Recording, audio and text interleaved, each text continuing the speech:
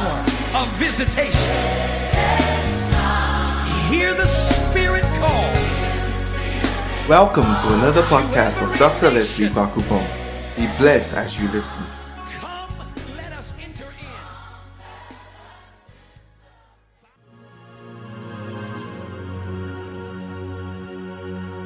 in. Praise the Lord.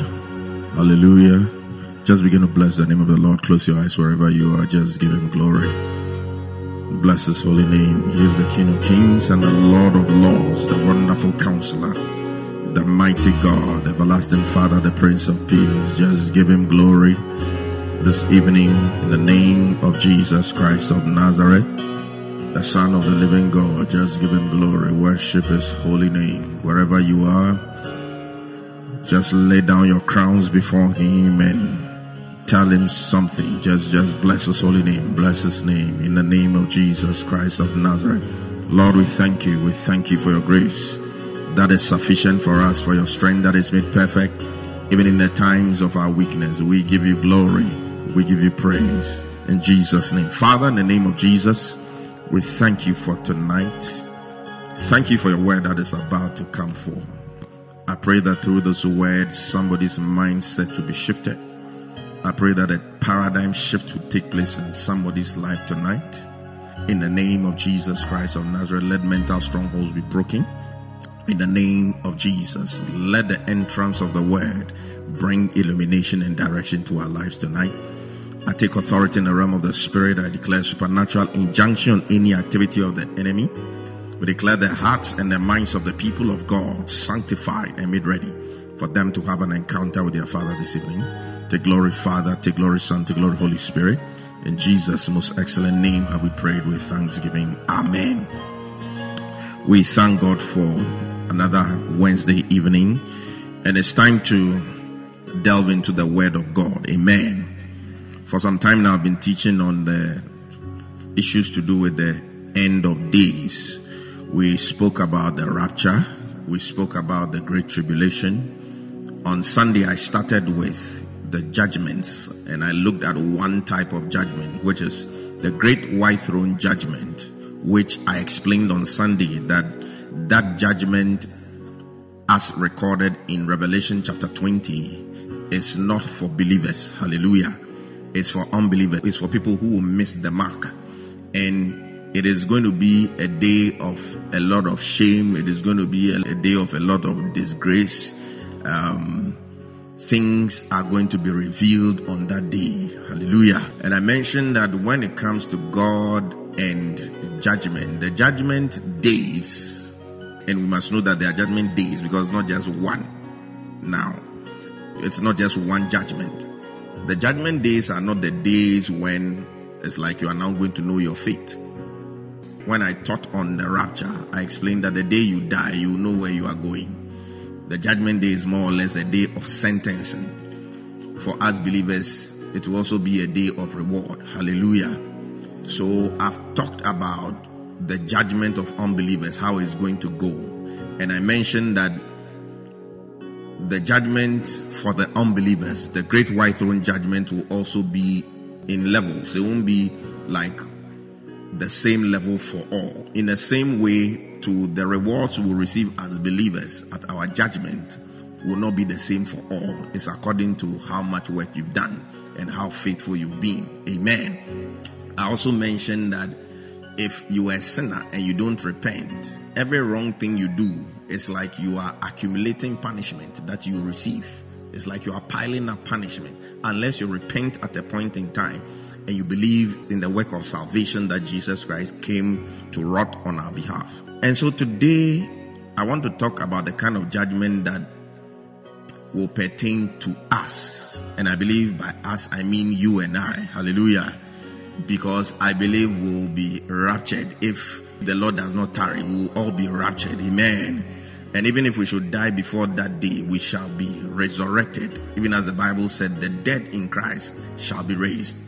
This judgment is a judgment for believers. But before I come to that one, when it comes to us believers, there are actually two levels of judgment where God is concerned for believers.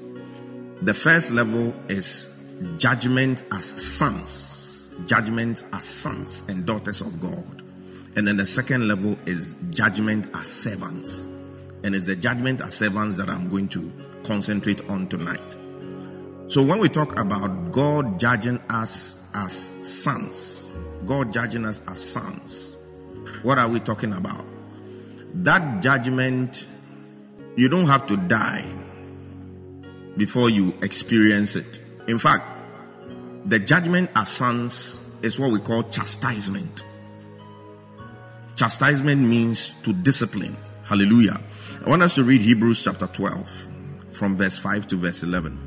Hebrews chapter 12 from verse 5 to verse 11. It said, "And have you forgotten the encouraging words God spoke to you as his children? So now as sons. He said, my child, don't make light of the Lord's discipline." Hallelujah. That means God disciplines his children. So that is the first level of judgment. When you misbehave, God disciplines you. Just like every good parent will do. God disciplines you.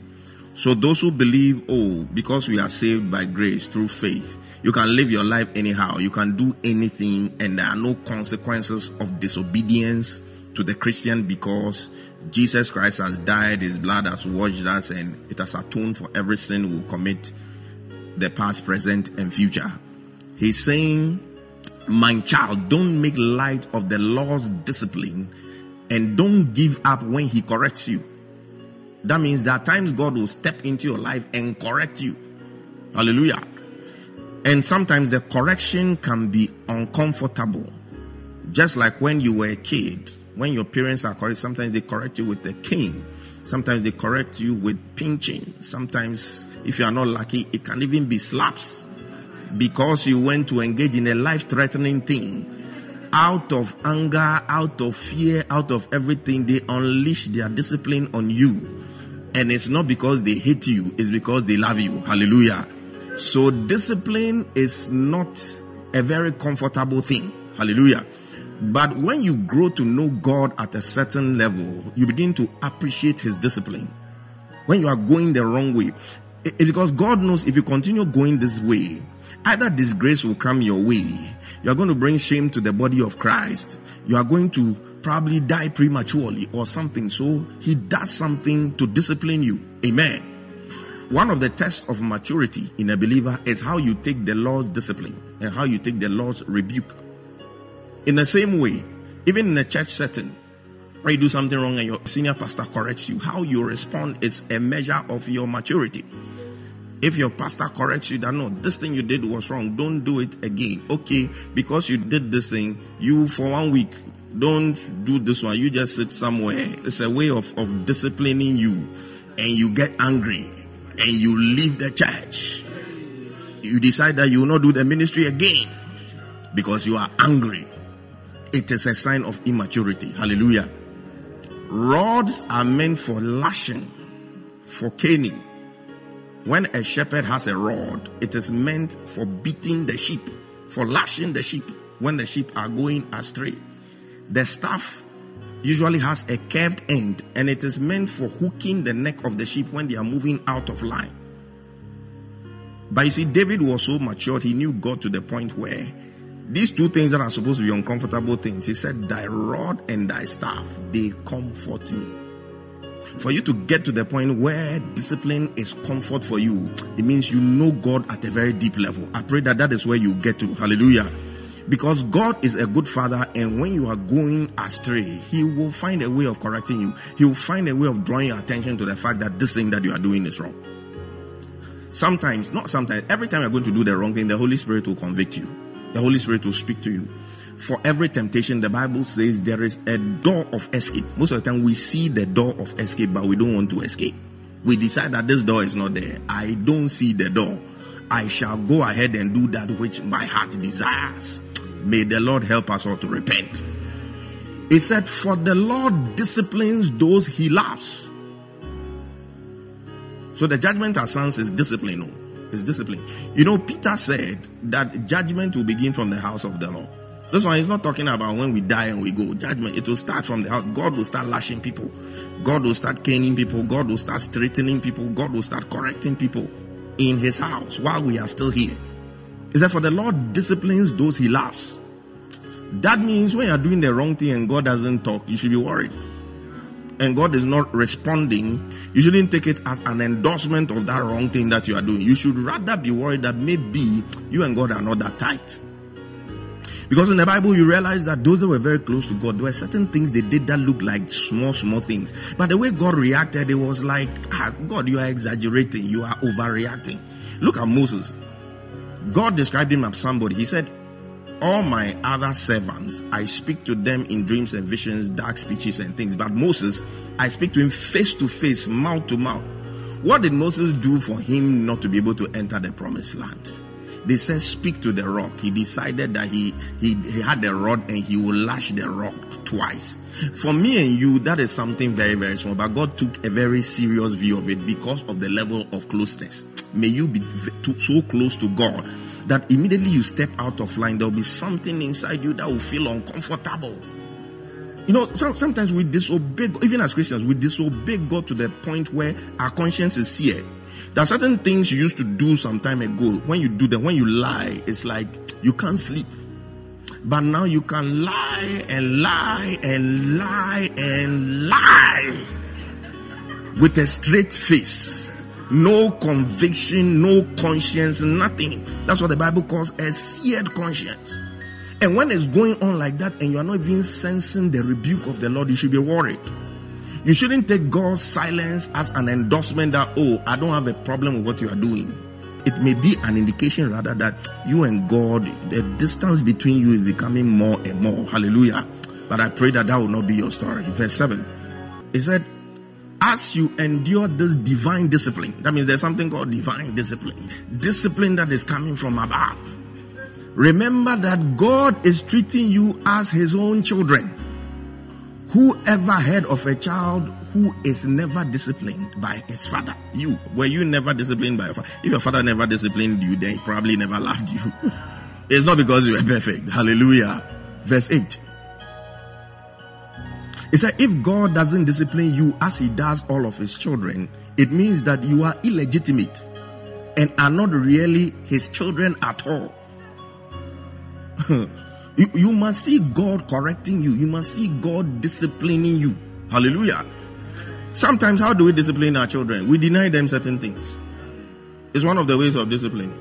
Sometimes some of the things you ask God for, he doesn't give you. It's a way of disciplining you. When your child misbehaves and comes to us, they say, because you did, wait. When you behave well, then I'll give it to you. That's some of the things you are praying. It's just God trying to discipline you small. He's teaching you one or two things. Hallelujah. Verse 9. It says, since we respected our earthly fathers who disciplined us, shouldn't we submit even more to the discipline of the Father of our spirits and live forever? Next verse. It said, for our earthly fathers disciplined us for a few years, doing the best they knew how. But God's discipline is always good for us, so that we might share in his holiness. And then the verse 11 says, no discipline is enjoyable while it is happening. So there are certain not enjoyable things that will happen in your life, and it's just God trying to discipline you because you haven't been in line. I'm just trying to dispel this notion that once you become born again, you can do anything. It's like you're a spoiled child. Anything is fine. No, God doesn't spoil his children. Especially when he has a very deep purpose for you. He will make sure you are in line. And to do that, he will discipline you. Hallelujah. He said, but afterwards, there will be a peaceful harvest of right living for those who are trained in this way. That means as believers, right living is important to God. Where we are concerned, we must live right. Don't say, oh, yeah, the blood has been shed for me, and you live like the blood of Jesus is in a bucket at the corner of your room. I call it blood abuse. A lot of believers abuse the blood of Jesus. It's like it's in a corner in your room. You go to make yourself dirty, and then you go, Charlie, one cup, wash. Then you go make yourself dirty, another cup, wash, like that. That is not how God wants us to live. Hallelujah. He wants us to grow out of our weaknesses. He wants us to grow out of the besetting sins, the sins that easily beset us. And there are times when the judgment of God on his children, the discipline, sometimes is very, very severe. Look at what happened to Ananias and Sapphira, and nobody can convince me that they were not children of God. They were in the church. They were part of the church. Those days, it wasn't like now that we have unbelieving believers in church. People who are in church, but they are not really Christians. Those days, going to church, when you say you have joined the church, you have signed a death warrant for yourself. Because they can come and catch you at any time, feed you to lions at any time. If you don't really believe, I don't think you want to put yourself in that kind of danger. So Ananias and Sapphira, they believed in Jesus Christ. They were part of the church. And look at how severely God dealt with them. Death, straight like that. If you read 1 Corinthians chapter 5, verse 5, there was a very serious situation where somebody who was part of the church, how do I know he was part of the church? I'll tell you soon. He was engaged in some form of sexual immorality. I think it was incest or something of the sort. And look at the judgment that was pronounced to him. He said, to deliver such a one unto Satan for the destruction of the flesh, that the spirit may be saved in the day of the Lord Jesus. This was somebody who was not repenting. I believe he had been spoken to. He was engaging in one form of sexual immorality or the other. And this is New Testament. This is the church at Corinth. He said, deliver such a one unto Satan. If he was an unbeliever, there will be no need to deliver him unto Satan, because he's already with Satan. That means he was a believer. Deliver such a one unto Satan for what? The destruction of the flesh. Do you know what destruction of the flesh means? It can mean so many things. It can mean debilitating sickness. It can mean, what are the things that can destroy a flesh? Accidents. It can mean, it said leave him for, but as for his soul, it will be saved. This is a form of judgment for not repenting. But today that is not my focus. Hallelujah. All I want you to understand is the fact that God disciplines his children. You can't live your life anyhow and sin anywhere. One of the ways he disciplines us is to expose our sin. There are a lot of people who repent of their sin only after they have been exposed.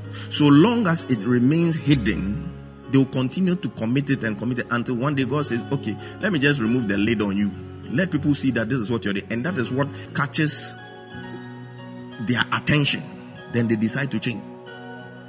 So if you don't want to be exposed, as Luke 8:17 says, there's nothing hidden under the sun that will not be revealed. Repent of it now. Hallelujah. Because the Holy Spirit is convicting you. You are not listening. You are listening to preaching on that thing. You are not stopping. One of these days, to catch your attention, God will decide that, let me just expose you. It's a way of disciplining you. Hallelujah. Yeah. So God disciplines his children. So he judges us as sons. That one is here on earth. When you misbehave, he lashes you. But then the kind of judgment I want to focus on is the judgment as servants. Servants are people who are serving God. They are people who are doing something for God. And this is what the Bible says in 2 Corinthians chapter 5 verse 10. 2 Corinthians chapter 5 verse 10. Paul is saying, for we must all appear before the judgment seat of Christ, that everyone may receive the things done in his body, according to that he had done, whether it be good or bad. He says, for we must all stand before or appear before the judgment seat of Christ. If you read the original Greek, the word for judgment seat of Christ is the word bimatos Christos. Bimatos Christos. So some people call it the Bema judgment. Bema, not in terms of BMW, but Bema is a Greek word. The Bema means a platform. It means a stage. So what it means is that you will be put on a platform. It's the same word that is used for those platforms where Olympic Games, people stand, the medal podium, where people stand and receive medals. It's the same word, the Bema. So that day you will be on a platform, you stand there, and some have debated whether this judgment is going to be private or public. I mean, when I read in between the lines, I believe it will be very, very public. It will be a very, very, very, very, very public judgment.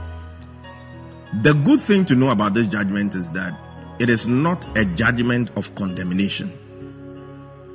As the Bible says, there's therefore no condemnation for those who are in Christ Jesus. It's not a judgment of condemnation. It is a judgment of accountability. You are going to give an account. It's like you have been given a job to do, an assignment to do. It's examination day. That is the day you are going to be marked. That is the day you are going to be assessed. It is not a judgment of condemnation. The judgment of condemnation is what I spoke about on Sunday, the great white throne judgment, where unbelievers are going to be condemned. But this is going to be a judgment of accountability. It's like an examination. You are going to receive your results, and you're going to be told why you have been given these results. So he's saying we must all stand before the judgment seat of Christ, the Bimatos Christos. And we'll stand there individually. You know, when it even comes to when this judgment is going to take place, there's a lot of theological debate, but majority of people believe it will be immediately after the rapture. Because that's when we expect the supper, the marriage supper of the Lamb to take place. So probably to be after the supper. Or if it's before the supper, some people cannot eat properly. So I don't know. It will be peri supper, whether before or after. It's close to the supper. And it's one of the reasons why I believe it is going to be a public thing. Because, I mean, what is the point in rewarding you alone? And, I mean, it's like a speech day. You've done well. You've scored in English. You've scored in maths. So they call you and everybody claps for you and, you know, you are giving your reward. Imagine if you went to receive the prize, the headmistress just calls you to the office and gives it to you. It's not a very nice thing. It's going to be an open thing for everybody to see. Hallelujah. So I can just imagine a super large stadium, larger than any stadium. I'm talking about billions of people. I'm hoping it will be in the billions. Hallelujah. Billions of people seated, and there is a stage. You could be sitting by somebody who lived in 1620. You ask the person, when did you live? Say, I was alive during the time of Don Diego de Azambuja. When they came to the coast of Ghana. I was there, so say, what was Christianity like in those days? It will be very, very interesting. They will call people that you know, people whose ministries you have followed. That they will know those who were doing it for showmanship, and will know those who were doing it out of a genuine heart. And so I believe it is going to be an open thing. It's going to be an open thing. And what is going to happen there? Let's read 1 Corinthians chapter 4 verse 5. Accountability. We are going to give an account. We are going to give an account. Your faithfulness is going to be assessed. It says, so don't make judgments about anyone ahead of time before the Lord returns. For he will bring our darkest secrets to light and will reveal our private motives. That's the part I'm interested in. You see, this one is not like darkest secrets as in the sins you committed. That one is for those who will be at the great white throne judgment. But there will be an assessment of the motives behind the things that you did for the kingdom. That is, if you even have anything that you did for the kingdom. There will be some people, there will be nothing. So no reward. Like they will just enter by the skin of their teeth. Like that. But we will look at the motives. It's a judgment of motives. We are looking at the motives. The mind with which you did it. What was the mind with which you joined the choir? What was the reason? Why did you join Why did you join the prayer band? Say you are going to be praying. The motive will be judged before your faithfulness is assessed. How faithful you were. What was the motive? That is the day we will know the real reasons why people went into ministry. We'll know the reasons why people started certain ministries. Whether it was out of ambition or it was out of obedience, we will know. We will know. Motives. The reasons why we did it. That conference, that pastor you organized for your church. Whether you organize it just because another church is organizing another conference and you're afraid when they go for that one, they will not come back. So you decided to erect a golden calf for them. Worship the golden calf here, because when you go to Jerusalem, that's what one of the kings of Israel did. He said when you go to Jerusalem to go and worship, perhaps the king, he will steal their hearts. So let me also erect something here for you. Don't go to Jerusalem, just stay here and worship this one. A lot of the things you are doing in ministry, they are golden calves. Just to keep the people. People start all nights in churches. Not because God has laid it upon their heart, or because they feel people must pray, or there's a serious need for intercession or anything. It's because another church close by is having all night, and the people want to pray and things. If they go there and keep going, they go 1, 2, 3, no, they will just remain and not come back. So let us also start an all night. What are the reasons for doing the things that you are doing? Student Christian leader in school. Why do you want to organize that program at all costs? Is it because you want the people to be blessed? Or because you want it to be on record that it was during my time that I was able to bring so and so to the campus? I was able to pull this big name. That day, the motives will all be revealed. The reason why I'm doing ministry, you will all know that day. Whether it is out of ambition, whatever it is that I'm looking for, it will be laid bare for everybody to see. So motives, the reasons why we are doing the things. What is motivating us? And our faithfulness for the things that we did for the kingdom of God will also be assessed. How faithful were you?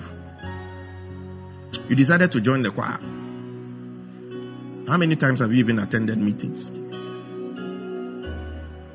When you are giving instructions, do you follow? Are you always murmuring?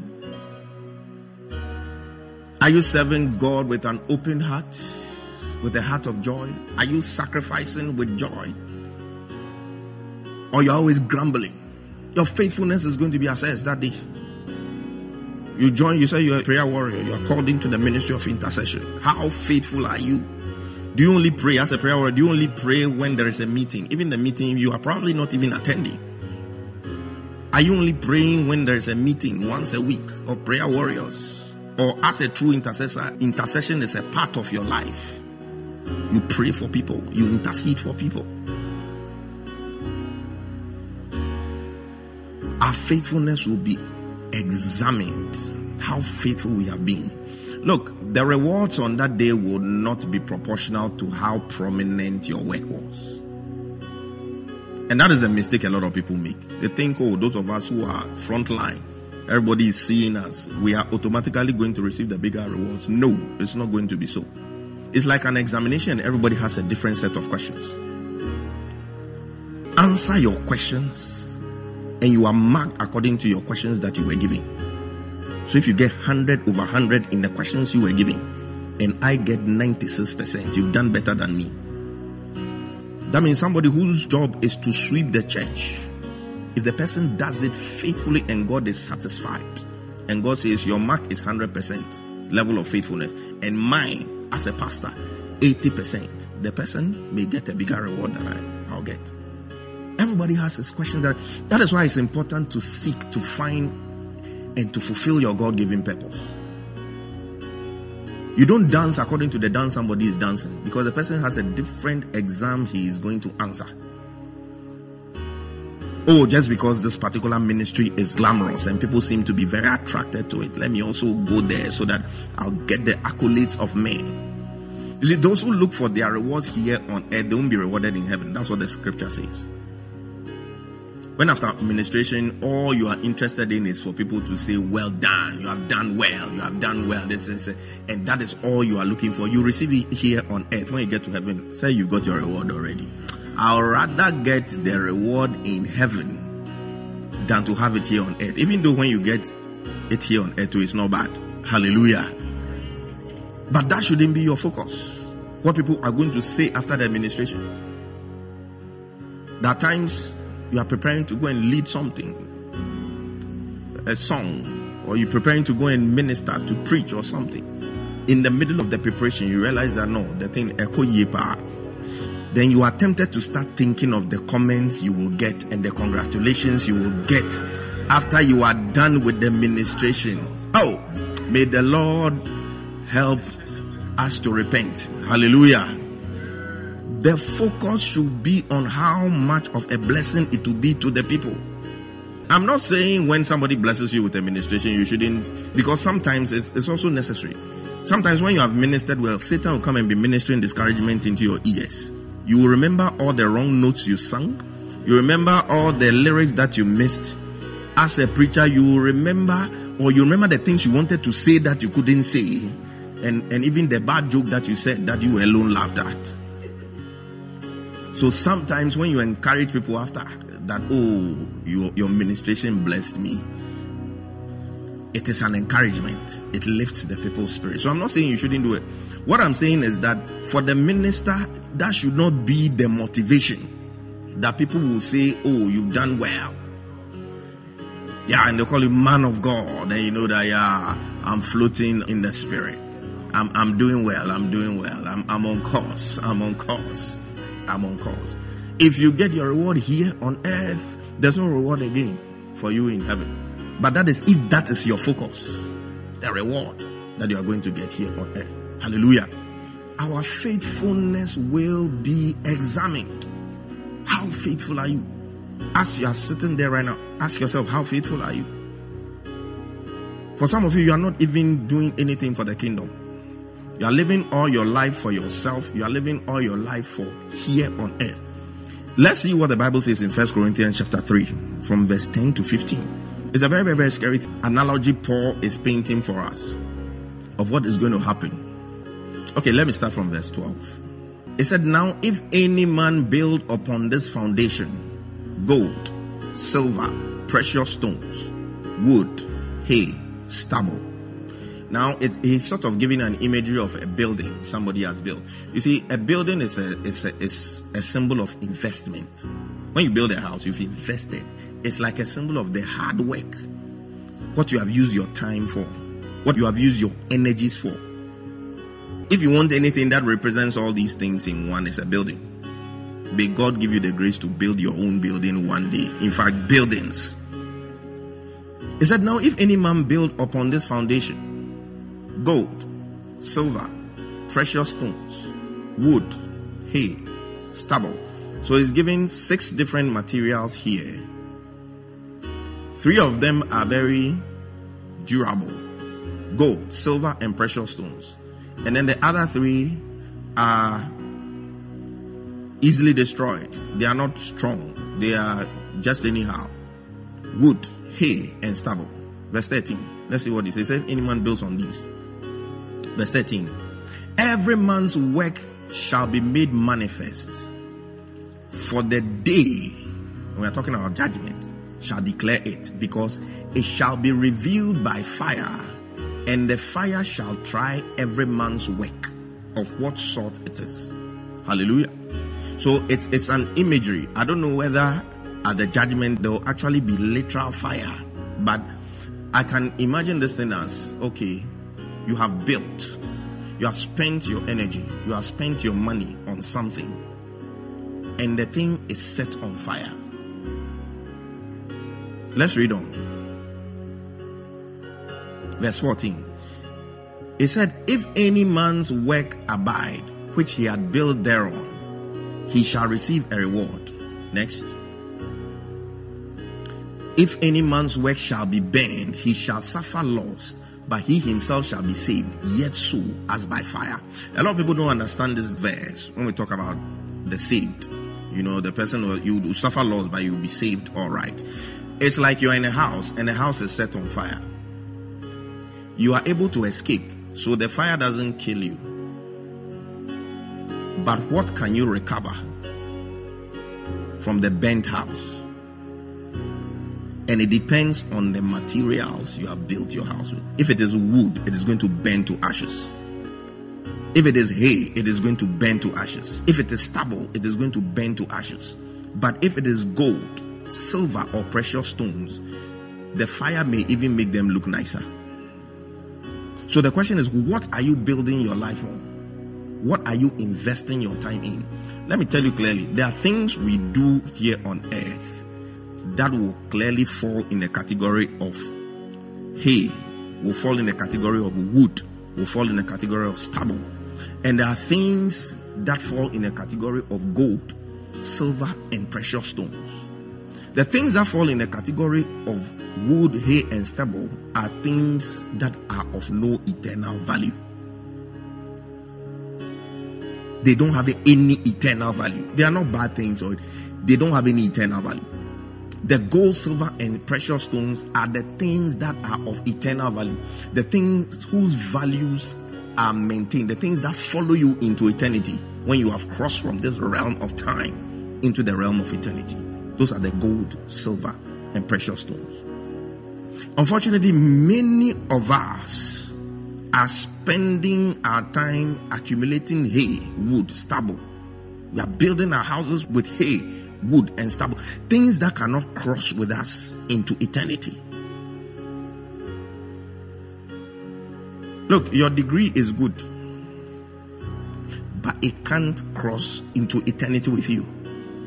It doesn't have any value there. That's what I'm talking about. I'm not saying don't get degrees. By God's grace, I've had a bit of education myself. It is a good thing. But what I'm saying is that there are certain things we mustn't place too much value on in our lives, as if they are the Alpha and the Omega.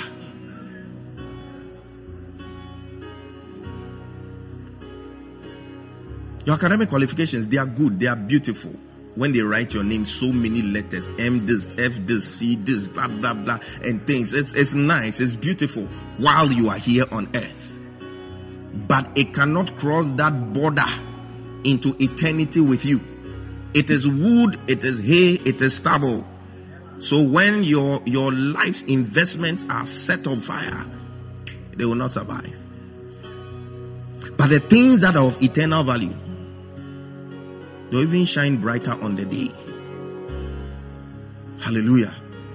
How much of your energies are you spending on things that are of eternal value? How much of your time, energy, money, whatever, are you spending on things that are of eternal value? And when I talk about things that are of eternal value, I'm talking about things that add to the kingdom of God. I'm talking about things that will add to the kingdom of God. If you take the 168 hours you spend in a week, that is 24 hours times 7. How many hours of it do you use for things that don't have any eternal value? It will tell you that you are a bad investor. You are investing in things that don't have a very long lifespan. The Bible says on the average we are given 70 years, plus or minus.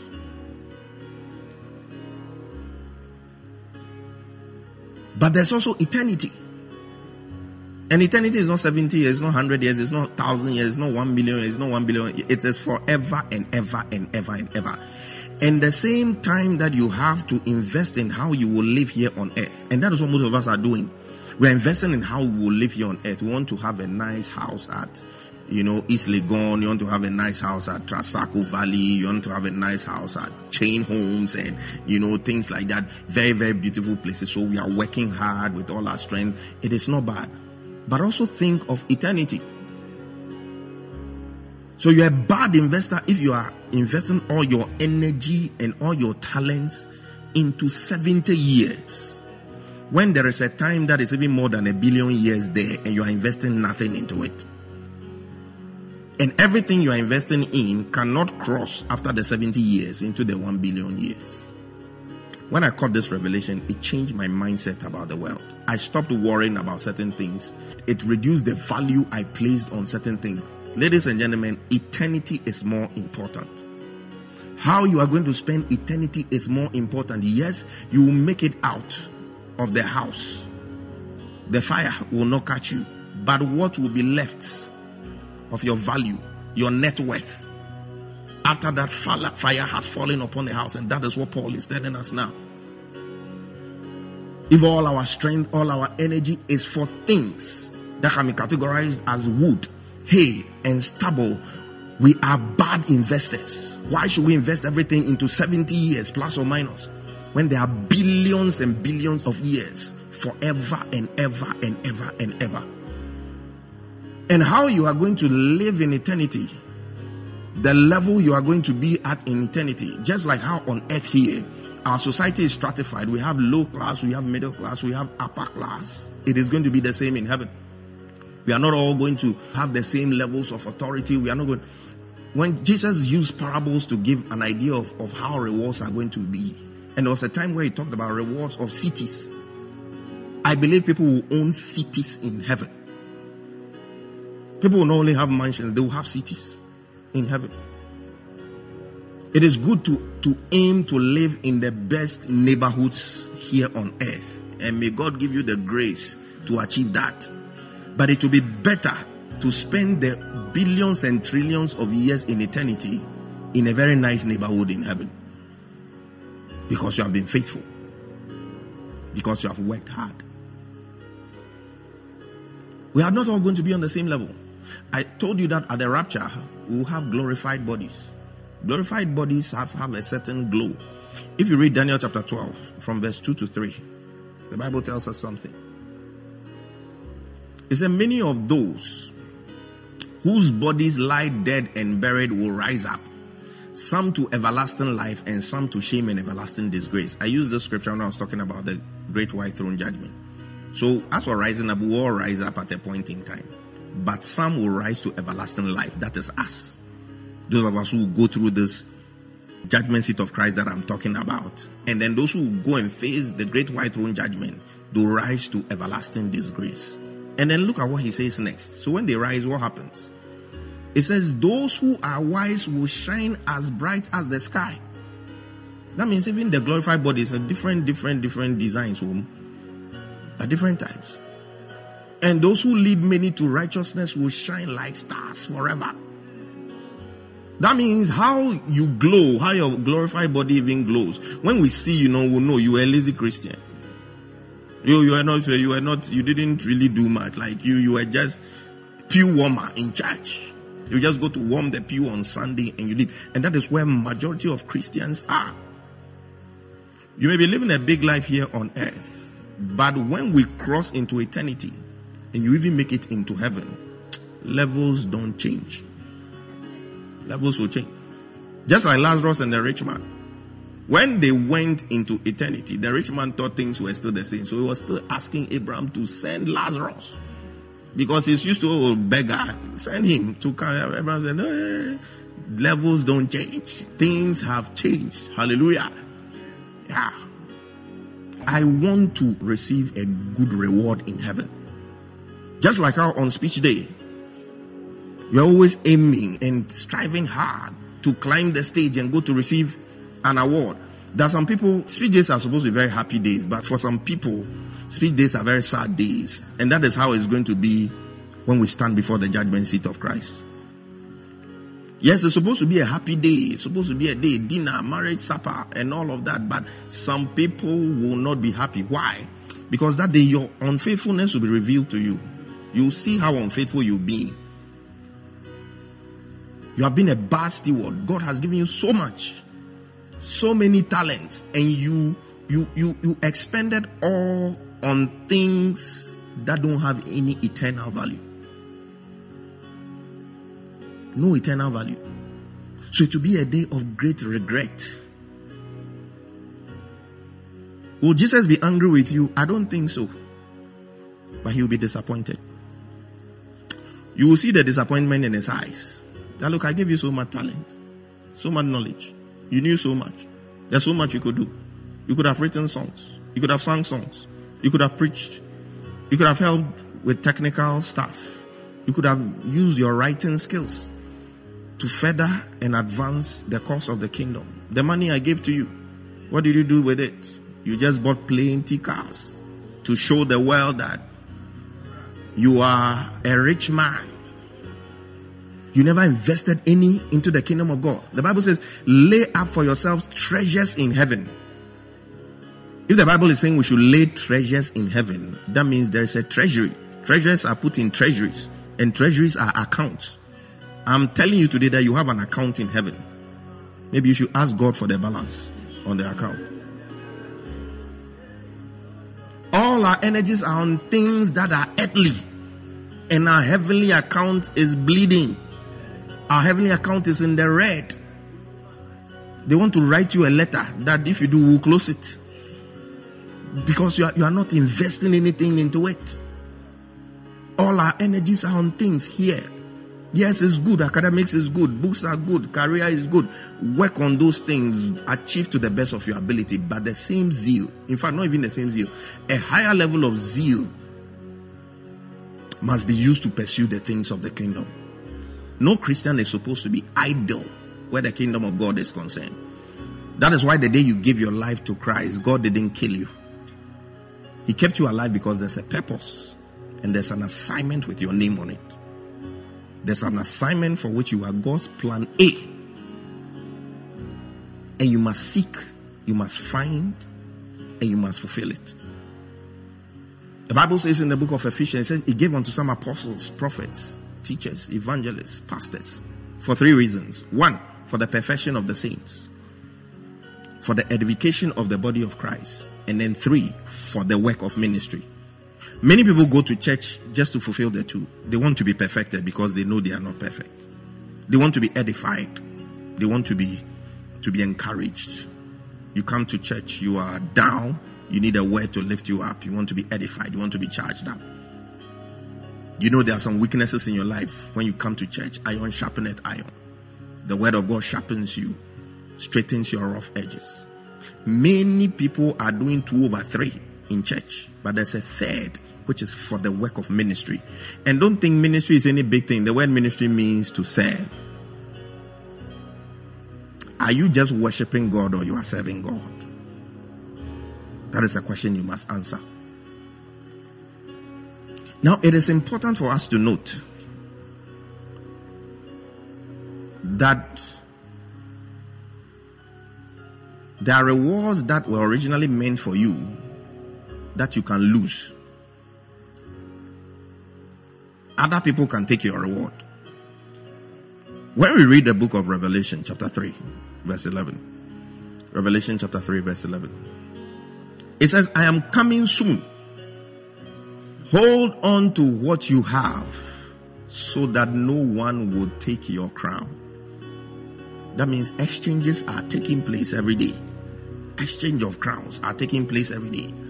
I believe this comes about as a result of unfaithfulness. When God gives somebody an opportunity to do something, the person is unfaithful with it, you are just joking with it. You see, God is like this coach managing a team. You have an agenda. You have a purpose. You must win this match. So you have your players, you have your strategy, and you put players in various positions to play. And you have some people who are just joking in the game.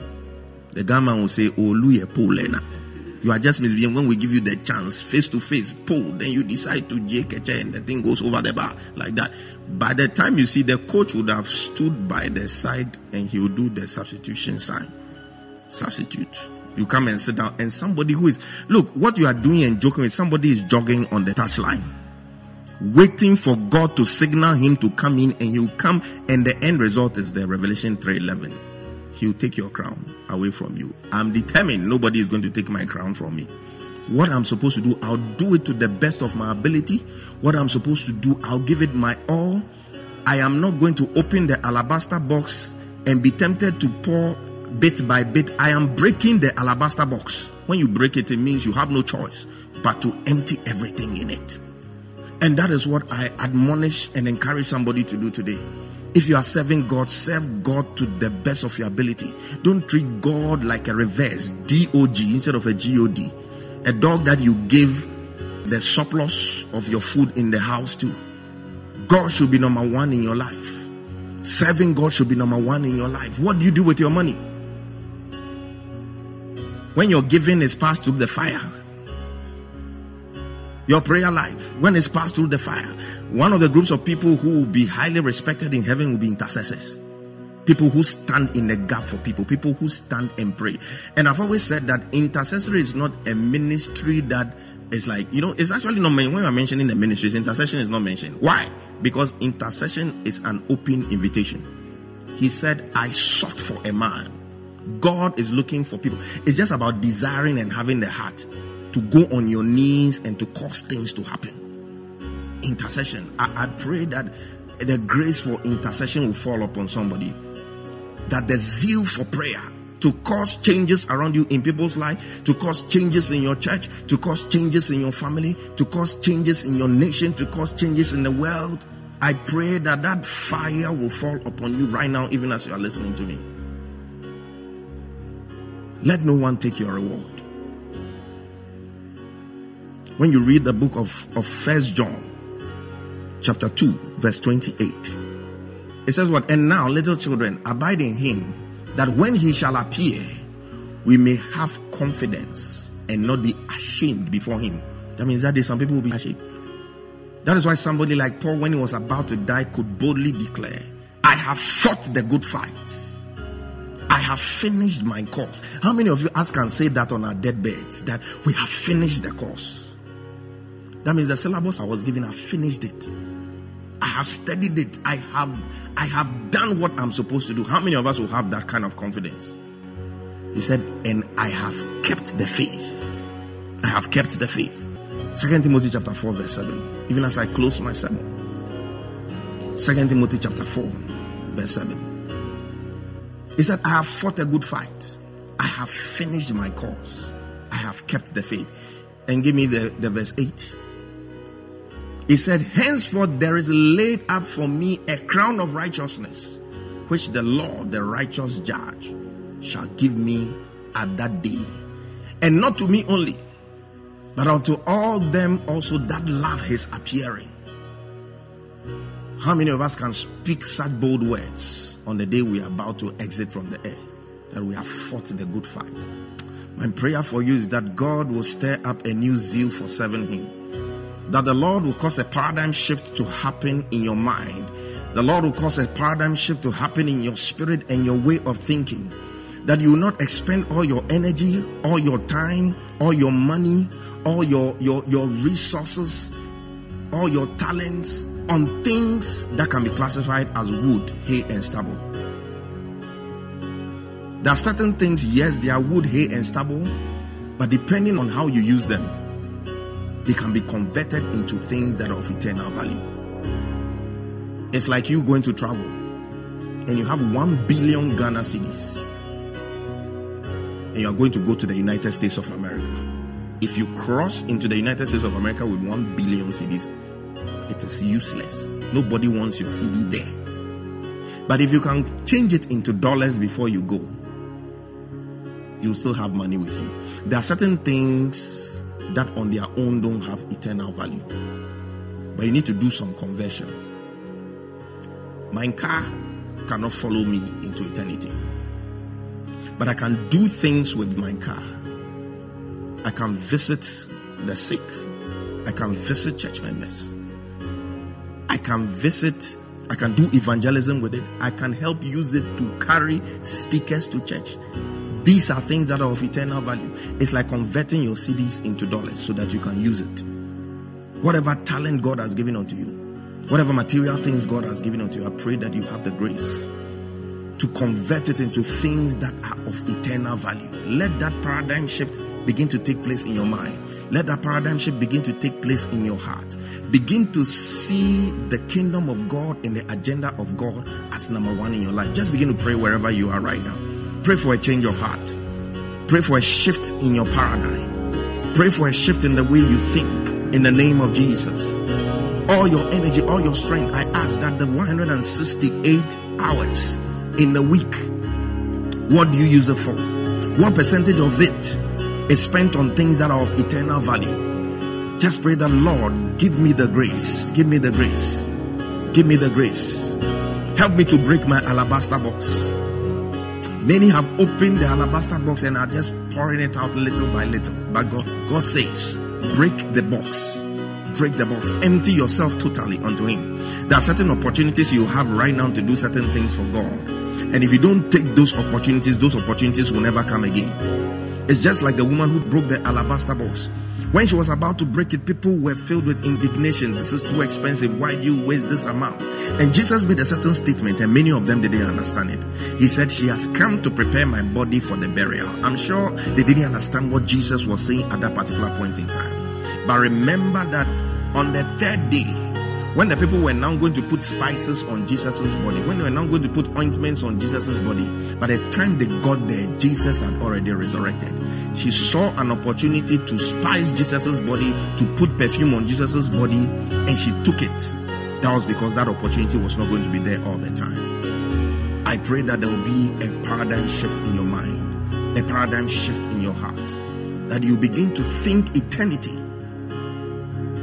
May the Lord stamp eternity on your eyeballs. Shall we pray? Father, in the name of Jesus, we thank you for this word that has come forth. We pray that, Lord, let there be a shift in our paradigm. Let there be a shift in our mindset. Let there be a shift in our thinking.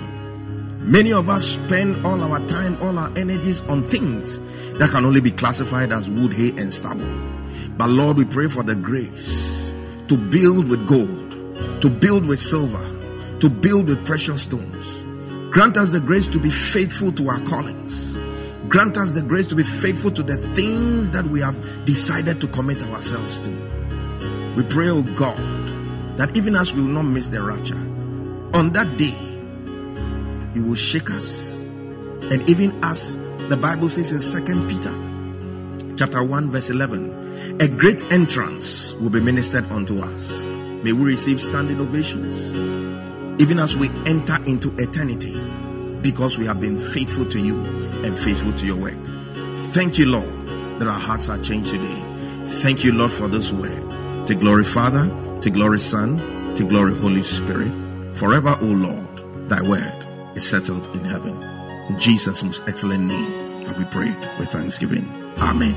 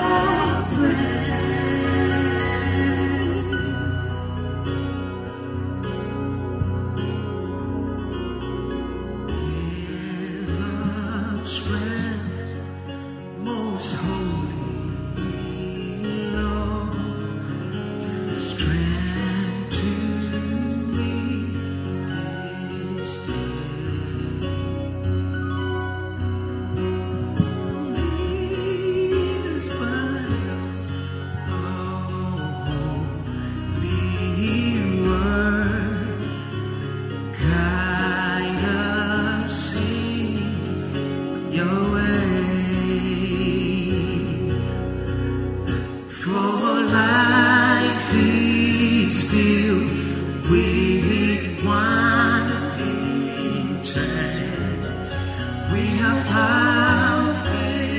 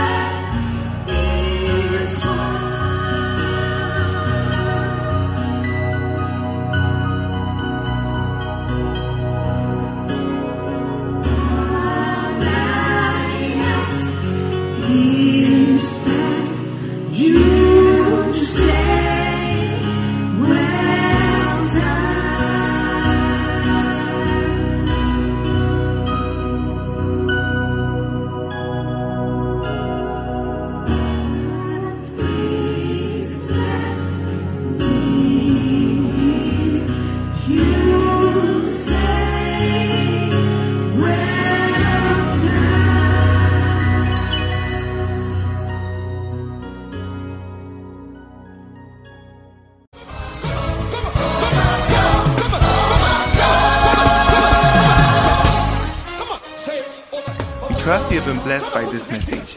For more information, reach us on 024-873-7250 or on our Facebook page, The Overflow Worship Center. Stay blessed. Overflow. Somebody